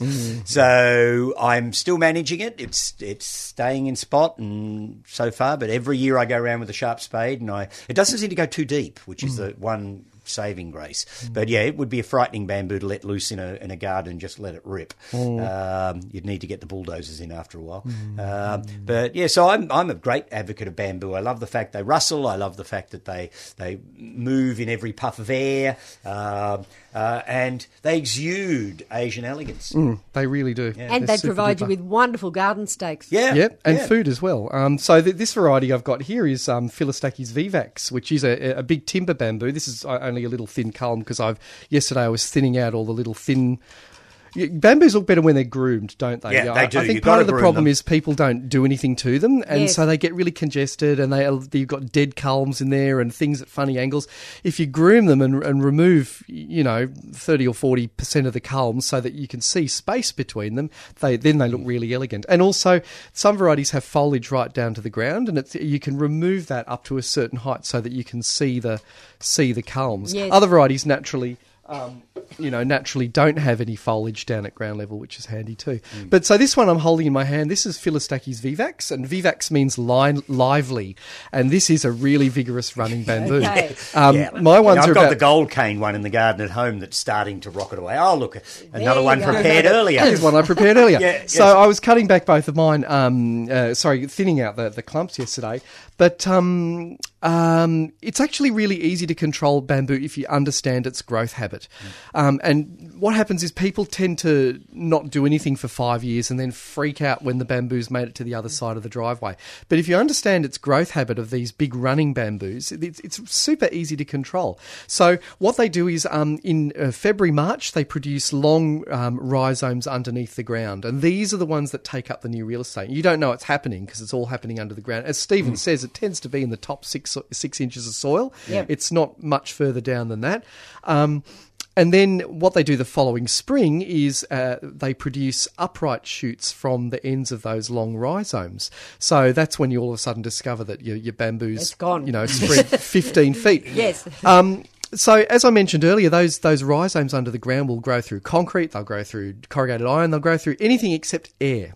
Because in air, there's nothing to support them. They can't get any purchase with their roots. There's no water. And so really easy way to control your running bamboos is just to dig a trench around them, as Stephen said. So these 2 timber bamboos I've got in my backyard are about 8 metres tall, but I contain them within a 3 metre circle. So, and all I've done is just dig down 1 spade depth around them. So they're like a little island with a moat around it. And once a year in February, March, when they're producing those underground runners, I just patrol the trees, and if a rhizome sticks out into the moat, it sort of goes, air, I can't grow in air, and it'll start to grow back down towards the ground. And during that period, I just kick them off. And when they're young and fresh, they're like bean shoots. They're brittle. You just kick them off. Yep. So in that way, it's really easy to control these huge timber bamboos that I've got in my yard. And as Stephen once said to me, he spends more time every year mowing his lawn than he does controlling his bamboos. Yeah, exactly. I mean, you've got to look at these things and how much labour's involved. If it doesn't take a lot, I mean, I'd rather actually be controlling my bamboos than pruning roses personally. But exactly. So it's management. It really is. And they are fantastic in the garden. I mean, I do love the running bamboos for that reason, because you can end up with this lovely thinned copse of them where you can virtually walk into your bamboos, and that's when it starts to become really romantic and gorgeous and beautiful, and I love it. I have to warn people, though, if you do dig a moat around your bamboos, remember it's there because you can break an ankle. Break an ankle, yeah, that's when right. you're wandering around the garden not paying attention. Oops, and over he goes, and you'd probably get speared by a bamboo shoot coming up at that very moment as you fell. So you could be found impaled on a bamboo later on. So Exactly. Yeah, so watch your moats. That's right. Are all of them edible? No, and yes, but some varieties are more edible than others. So Yep. this variety, Philostachys vivax, is known for having really sweet shoots. But things like, if any of the listeners have been to Japan, they might have eaten the shoots of Philostachys edulis, edulis meaning edible, which is the giant morsel bamboo, the biggest bamboo in the world. And the shoots of those are huge. They can be sort of 8 inches across at the base and 15 inches long. Right. And to make those edible, they actually boil them with the water that's been used to rinse rice before it's cooked. Okay. So the white starch in the water helps to draw these sort of bitter tasting chemicals out of the bamboo shoot, and then you can eat it. Okay. But some bamboos are full of strychnine. Oh, really? Oh, yeah. There you go. The Madagascar lemur, the bamboo lemurs, they are like a panda. They only eat bamboo, and the bamboos in Madagascar are absolutely laced with strychnine, and these creatures somehow or another can deal with the strychnine in their completely bamboo diet, and nobody's quite sure how they do it because they are really, really poisonous. Wow, there you go. So, but I'm sure that, again, if they were treated in a certain way, you can deal with that. So, but yeah, strychnine is well known to be in some bamboos. So there you go. Okay. Well, right. Yes. Word of warning. Okay, let's go to Sue, who is out in Narre Warren North. Good morning, Sue. Sue, are you there? Hello? Sue. Uh-oh. We might put I might have talked a bit long. Poor Sue's given up. She's given up hope. Well, We'll put Sue back on hold. Get a Sue, cup of if you tea. want to give us another call, we'll try and get to you nice and quickly. Yeah. so the other bamboo I'm holding here is the yellow version of the green timber bamboo, Philostachys vivax, and this one's called Aureocaulus, Philostachys vivax aureocaulus, and it's got just random green stripes on egg yolk yellow stems, which is really nice. It's very beautiful. It's so beautiful. It is such a gorgeous bamboo. I adore it. But yeah, it's a runner. But so far in my garden tends to be a bit on the dry side because I'm in sclerophyll forest, and what soil I have got is what I've created. So there was no soil when I started, whereas over where you are in Trentham with all that deep spud country stuff. And so I do find even the running bamboos, if I don't water them too vigorously, they actually take years to get moving. It's the same with me, and where I live, the summers are very cool and short, and these are adapted to hot, humid, Sydney type summers. So they just don't get out of control anyway for me. No. So don't be scared of bamboos. Give them a try. You just need to plan well, plan what species you're going to grow, and site do talk it properly. to people who know their bamboos a bit. I mean, if you're going to go to one of the big barns or the general garden centres to buy your bamboo, you could well be putting yourself at risk, or at least your garden. I think at the plant fair next week, Stephen, at Bollerbeck, Bamboo Creations will be there. They're I a think they could specialist be, nursery. yes, yeah. So, it's a good idea to talk to people who've grown them, know them, and have a sense of what they're potentially going to do, because they are a bit of a specialist group of plants, and you probably shouldn't be buying them from just anywhere. No. I do love the big black bamboo. It looks like polished ebony or, just and it's gorgeous. also a runner. Yes. So it does have to be managed. People think black bamboo because it will often sit benignly for years, then take off. And so you get lulled into a false sense of security with it, and then off it goes. But it's a lovely bamboo. I just wish we could grow more of the sort of subtropical and tropical clumping bamboos, because some of them have amazing coloured culms and things. Beautiful. True. The last bamboo I brought in actually is a shrubby sort of bamboo. It's a runner too, but pretty well behaved, really. It's called Indicalamus tessellatus, and it's only about head high. It's only sort of 6 foot tall, but it's got the largest leaf of any bamboo. And in Asian countries, they use these leaves for making dumplings. So if you've ever been into the Asian supermarket and seen on the counter these dumplings wrapped up in green leaves, that's in the leaf of Indicalamus tessellatus. So how useful is that? Yeah. So the leaves are about they're nearly 15 inches long and about 3 inches wide. They're great for steaming dumplings. And it's a lovely plant in the garden because its stems being very fine, the whole plant tends to sort of arch over with the weight of leaves. Yep. And it will grow in really dark, shady corners. I've used it in some, and where it's kept a little on the dry side, it just sits. It hardly ever moves. I've got a clump that's been there, must be 10, 15 years, and it's hardly moved. And yet I've got another clump in another part of the garden where it's a little better soil. And it's made a colony, I suppose, 1.5 meters, 2 metres across, and it's been there 15 years or something. And the only thing I've done to it is occasionally dig some bits out to shove them in pots. But, apart from that, I haven't really tried to manage it particularly. Yeah. So it's a good bamboo for small gardens, and it's got a very lush tropical look about it, doesn't it? Yeah, which is great for Trentham. Yeah, that's right, absolutely. Yes. In the winter time. Yes, that's right. Yes, I can see Simon rushing around in his little leopard skin lap the trees in Trentham. Right. Yes. Oh dear. Okay, let's go to Evelyn, who's in Surrey Hills. Good morning, Evelyn. Oh, good morning. Thank you for your program. I have Mediterranean sweet orange, a blood orange, and also a kumquat, and it's got beautiful new leaves coming out now. Last year I had a terrible time with citrus leaf miner, I think it is, and I had to take off all my new growth. My question is, I was wondering if there's a preventative measure I can take to avoid this. I don't know. No, I don't know, I'm afraid, Evelyn. Wouldn't know how to answer. I know actually down the Diggers Club they're running, oh no, that's in Adelaide. I was going to say they're having workshops with Ian Tolley, who's kind of the citrus guru in Australia, a very elderly gent now. But no, look, I'm afraid I don't know. No, and the only things I can think of would be poisonous, and I don't feel the need to do that on any citrus tree that I'm growing. I was wondering, would spraying eco oil or maybe sea salt to strengthen? If it's a leaf miner, I can't see how the eco oil would help because it's going to be inside the tissue of the leaf. Yes. Right, okay. And the eco oil is only going to be a contact. It's a contact poison, yeah. So I think I've got to just cross my fingers now, do I? Well, I mean, it might be if you removed all the foliage last year, Evelyn. It might be that you've broken the life cycle of the miner anyway, and it might not come back this year. Oh, okay. I I got it because of the humidity.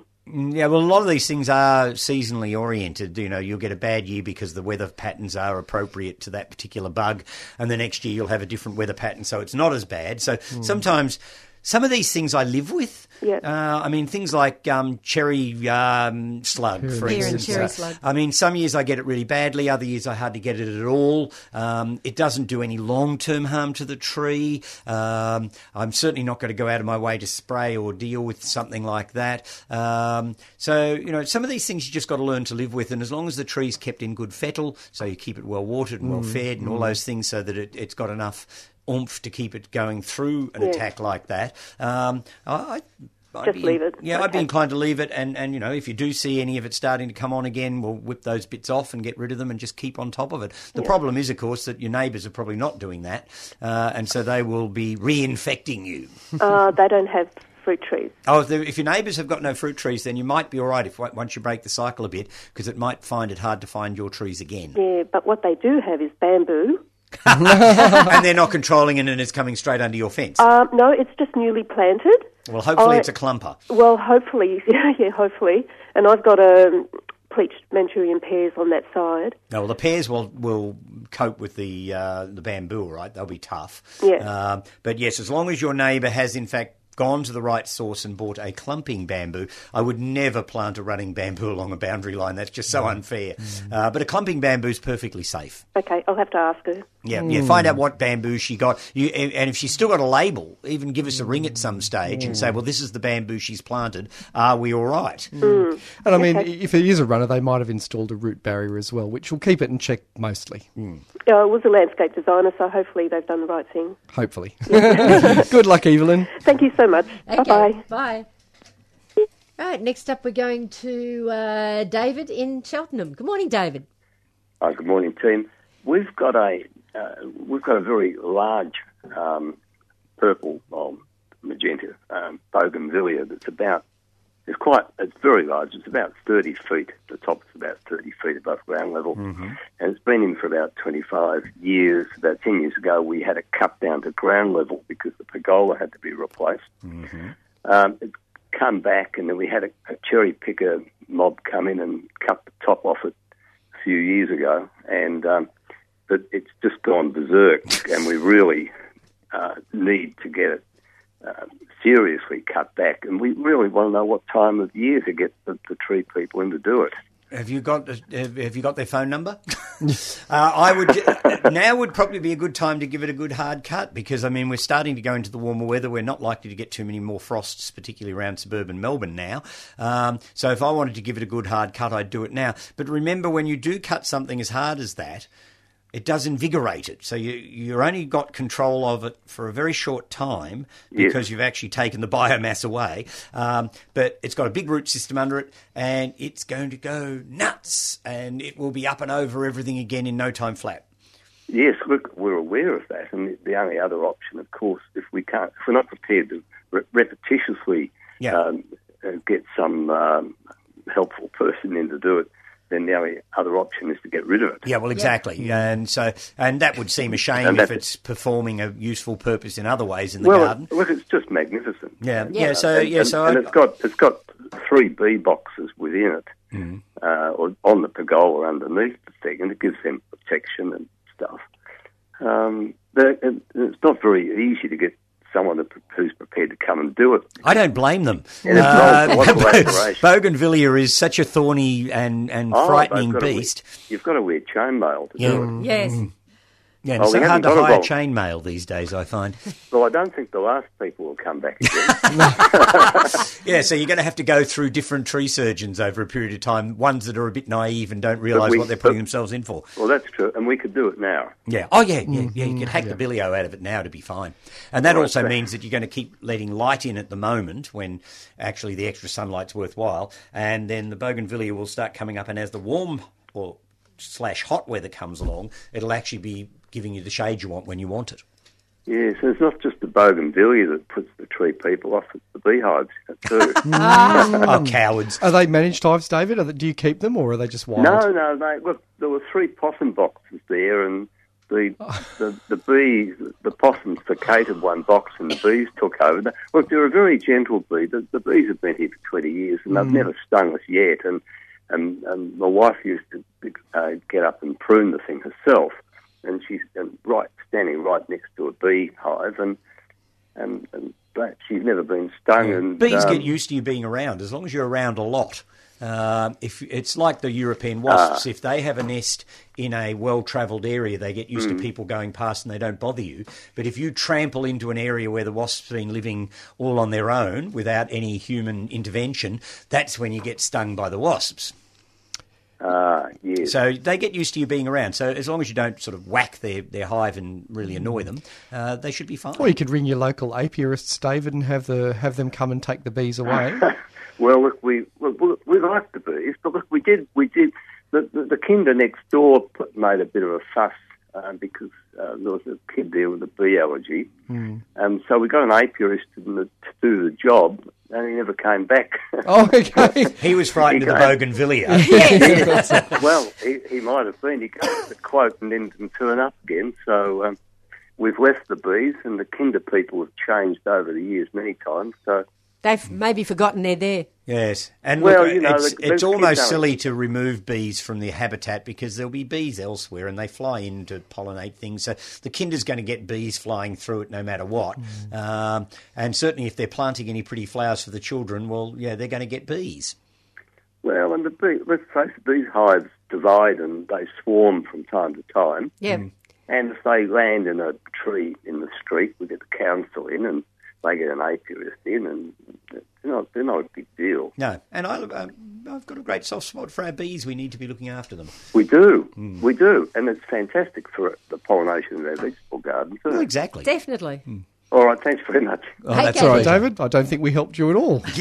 No, you did, because now we've got to try and find a discriminating tree surgeon, yes. Absolutely. All right, best of luck with that. Thanks. Actually, that's a point, isn't it? I mean, getting a good tree surgeon, a good arborist, is really worth the money, because, you know, there are cowboys who own a chainsaw out there who think that owning a chainsaw makes them a tree surgeon, and it just doesn't. No. And so when you work with a really good arborist, we work with the same arborist, actually, who lives up our way, a guy called Craig Lockins. And we love Craig. Craig is adorable. Craig is a great tree surgeon. But he knows, he knows about the trees, and he loves the trees. He wants the best for for the trees, and he knows what he's looking at straight away. And I think if you get an arborist who doesn't know what something is in dormancy, Yes. a deciduous tree, and they haven't got a clue what it is, just Yes. get rid of them. Yeah. Well, and that's the other thing too. A lot of people who come in and prune trees for you will do what you want them to do. Craig will come in and say, no, this is what the tree wants you to do. So if somebody's worried about a tree because it's just big, he'll say, no, look, that tree's sound. It's perfectly fine. It doesn't need anything doing to it. You might like to lighten the load or thin the canopy or something like that, but he's not going to come in and turn it into a coat hanger. And that's what you want with a tree surgeon. He's the professional. You wouldn't go to your doctor and say, no, I'm not taking those pills. You know, you go to the expert who can give you the proper information. And yes, a good tree surgeon or arborist is worth their weight. Absolutely. Really good. And we're very lucky in the Macedon Ranges to have Craig because he is a great tree surgeon. And he's also a nice guy. Yeah. You know, so, yeah, lucky us. So let's not tell exactly. anybody where he is. Oh, dear. You've got one more leaf there. I do have one more leaf. It's not a bamboo, but it is another plant that I got from Stephen. This is Fatsia japonica, and it's one of the variegated varieties. This one they just call variegata. So Fatsia japonica is the Japanese Aralia, which, is a really common house plant. But although it will grow inside, it's much happier outdoors, and they'll grow pretty much anywhere as long as they've got shade. They'll grow on the coast, they'll grow in the mountains, inland. And so they're another one of these nice plants that is really good for creating a sort of lush, tropical, jungly feel, even in a dry climate or a cold climate or a hot climate.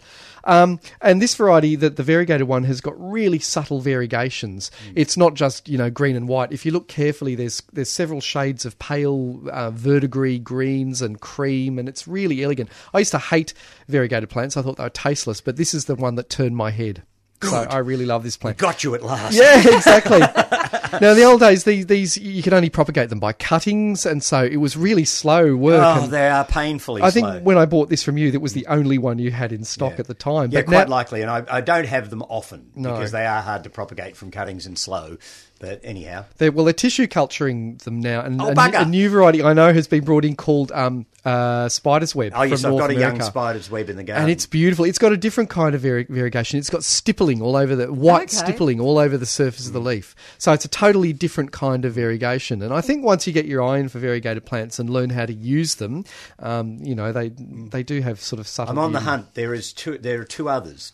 I am told that somebody in Tasmania has a gold variegated one, and there is one in America called Camouflage, which is two shades of, well, really goldy green and green, that Dan Hinckley released. And I don't think I know the gold one's in Tasmania, so hopefully eventually we'll get it, but I don't think Camouflage has come in. So Okay. There's another one called Spilt Milk, which I'd really like, a different kind of variegation again.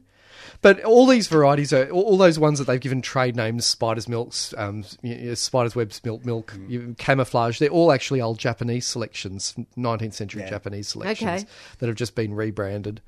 So yeah. But they're great. So brilliant plants. I grow these right up next to a gum tree, the trunk of a gum tree.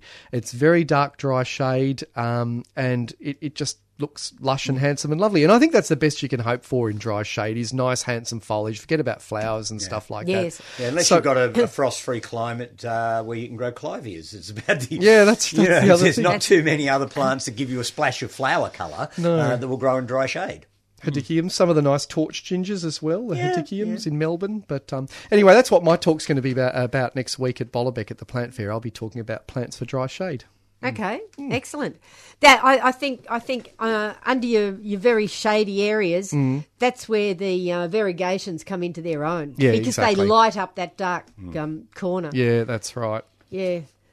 I think that's a very handsome leaf. It is. It's really special, isn't it? It's gone Yeah. floppy now because I've had it in a vase for, a couple of weeks actually. Just admiring the variegations inside. Yeah. But, No, new plants. It's a great wonderful. plant. And it's it's 15 inches plus across. Yeah, it's really tropical-esque, even though the plant itself isn't. I mean, they grow it outdoors in England, for goodness sake. Yeah, so, it's certainly not tropical, but it gives that look. And that's what I love about living in a cool climate, is we can get a tropical look. But in tropical places, they can't get a good autumnal look. Very true. They can't So get true. that sort of look we can get. No. So we can have the best of both worlds because we can have plants that give us the tropical look, even though they're not strictly speaking tropical, but they can't do autumn colour. That's right. Yes. Well said, Stephen. Yeah, so there you go. So, yeah, I don't care if it's beautiful one day and perfect the next. I'm not living there. It's the curse of the gardener to want what you can't have, of course, isn't it? Yeah.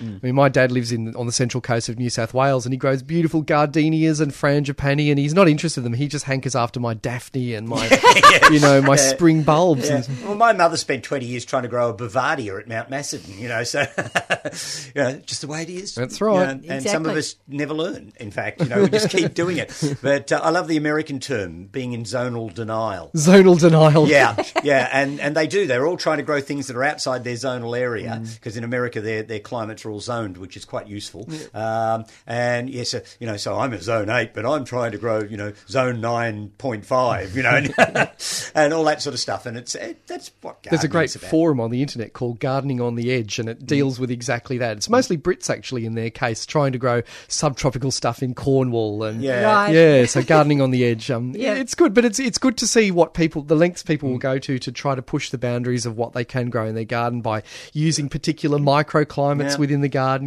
reflected heat or whatever, or by choosing particular plant selections from further up the mountain that takes a bit more cold than the ones at the base of the mountain. Exactly. Yeah, it's all good fun. Yeah, it is. It's great fun. Yeah. So I'm pushing those edges all the time and sometimes losing. But anyhow, it's the best part about losing is then you have a gap and you can try something else.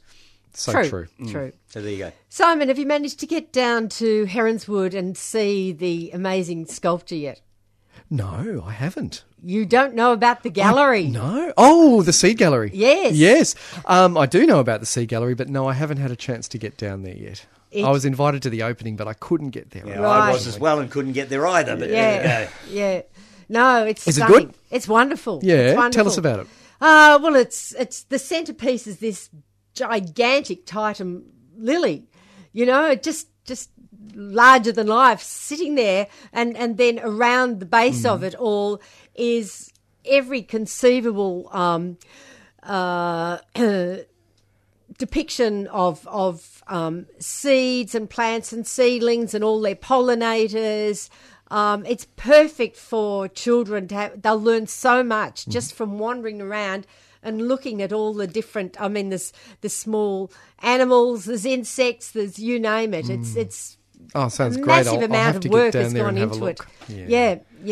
And the old the 3 rooms that comprise the gallery are just perfect. It's a little intimate space, but one area is totally devoted to the sculpture, of course, and it needs that space for you to be able to walk right around it.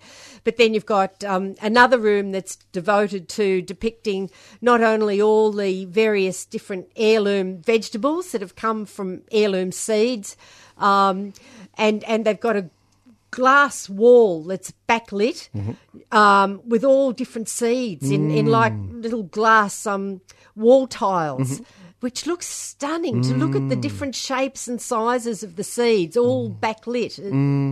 Just stunning. And then the third room is another little intimate space where you can actually sit down and watch a couple of videos all about pollination and the sex life of plants. And so it's a wonderful. It is truly a gallery in the sense of that it is an artistic gallery, but it's so educational as well and just perfect for children to go and have a look at. Oh, I can't wait to see it. Yeah, I'll you have must to wait wander till I down. get back from Madagascar. You will, yeah. You're heading off in a week. Yes, in the week. So I won't be back here now until early November. So I'll be away the whole of October as far as 3CR is concerned.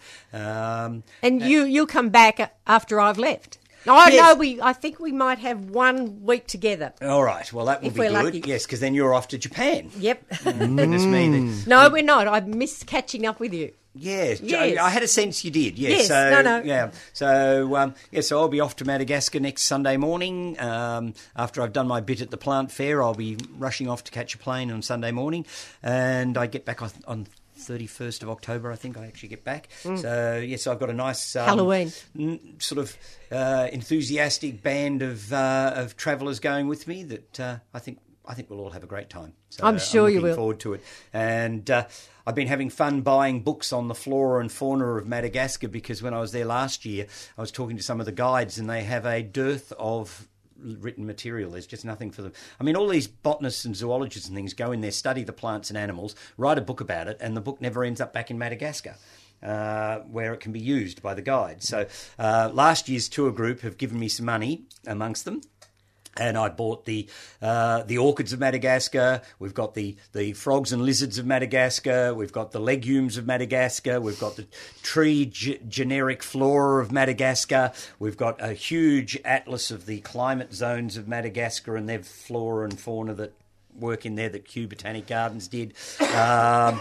The palms of Madagascar. I've got a whole pile of books I'm going to take over. And funnily enough, a book on Australian native plants for one of the guides who wants a book on Australian native plants. Which I thought was rather sweet. So, and he's a guy that I've used off and on ever since I first went to Madagascar. He remembers me from the mid-90s when Craig and I just went over as a pair of raw tourists to Madagascar. And so Patrice is going to get a book on Australian native plants with lots of pretty colour pictures in it so that he can see what our plants look like. So I'm now going to spread all those books amongst the travellers so that they can carry them for me, because I'd be so overweight luggage-wise if I was to carry them all myself. And we're going to donate some lovely books to... I think that's a great idea. I think it's really important, because these people are so enthusiastic and they really want to protect their country, and they're making a living out of being guides in the parks. And although some of them in some of the parks have access to the books that are in the research centre, they can't take them out, they can't use them themselves. So these will be books that will be assets to the guides themselves. Yep. And so they'll be able to make use of them themselves, which is great. Good. Very quickly, we've got to get to a couple of callers. All right. We have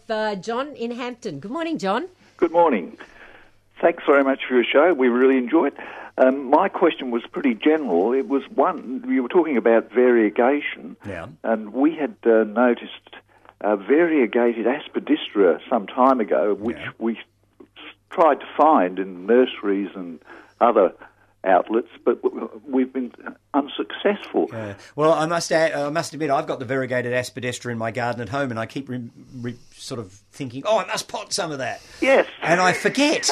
So now you've reminded me. So I will start potting. So I don't think I'll have time before I go away. I've only got a week, and I've got to finish. You've got some excellent. Yeah, I've got it in the garden at home. It's just a matter of me remembering. I have got some Aspidistra Milky Way for sale, which is one that has little white spots all over the leaves, which is quite fun. Yeah. So I've got some plants of that in pots at the nursery at the moment. But I haven't got the classical old Aspidistra alata variegata, I think it is, for sale, but I have got the plant. So it's just a matter of me remembering to pot some up at some stage. Excellent. So I will have it in due course. I would suggest you just stalk me, really, and I will get it for you. Excellent. Okay. But we'll keep that in mind, and we'll make the journey out there. Good. Excellent. Also, I just wanted to second your recommendation for a good arborist, because I rang in to you a couple of years ago, with a problem with a big lily-pilly that was looking like it was dying, and we've had an arborist here for 2 or 3 years, trimming it judiciously, and it's survived, and this year it's looked better than it's looked for years and years and years. Fantastic. So, Excellent. I think that was due to the arborist. Oh, I'm sure. Either that or good luck. Yeah. Plus about 1,000 gallons, gigalitres of water. Yeah, well, stuff. But thank you very much. Thanks, okay, John. good on you, John. Bye. And very quickly, we're going to Jill from the Herb Society. Good morning, Jill. Hi, Pam. Hi, Stephen again. Good morning. Next Thursday, 7:30pm at Burnley Horticultural, 500 Yarra Boulevard, we're having 3 speakers on nettles, mugwort and cardamom. So that should be fascinating. And, Stephen, I just want to ask you, what aspect for a tamarillo tomato tree? I've just got somewhere sheltered and sunny is generally it, and well drained, but somewhere where you can give it plenty of water during the summer months so that you pump it up. Because anything that has big leaves like that takes up an awful lot of water. Would it be okay if it got a bit of westerly sun? Oh yeah, it should. But shelter from the winds is really important. Oh yes, this is perfect in front of the garage between the box and the. Yes, another big bush. Yeah, okay. Should be fine. I mean, they do well around suburban Melbourne if you give them a nice sheltered aspect, and you'll end up with lots of vitamin C rich fruit. Oh, well, I'll have pomegranate one end and tamarillo the other of that Fantastic. bed. Yeah. Excellent. Okay, then. Thanks, Pam. Bye, Jill. Bon. I think she was going to say bon. There you go. Okay, very quickly, Simon, if anyone is interested in joining your next couple of workshops, just how do they book? The easiest thing is to go to my website. So Yep. just Google me, That'll Simon give all the Rickard. information. That's right, yep. And that's the easiest way to do it. Just look me up on the internet. Okay, and I'll just quickly give the dates again. The next one is October the 26th, and the following one is November the 30th. That's right, both Thursdays. Yes, so one for each month. That's right. Nice and easy. Okay, well, that's all we have for everyone for this week. You have been listening to the 3CR Gardening Show. Of course, coming up next, we're going to have alternative news, but we will be back again at 7:30 next week. So until then, bye for now.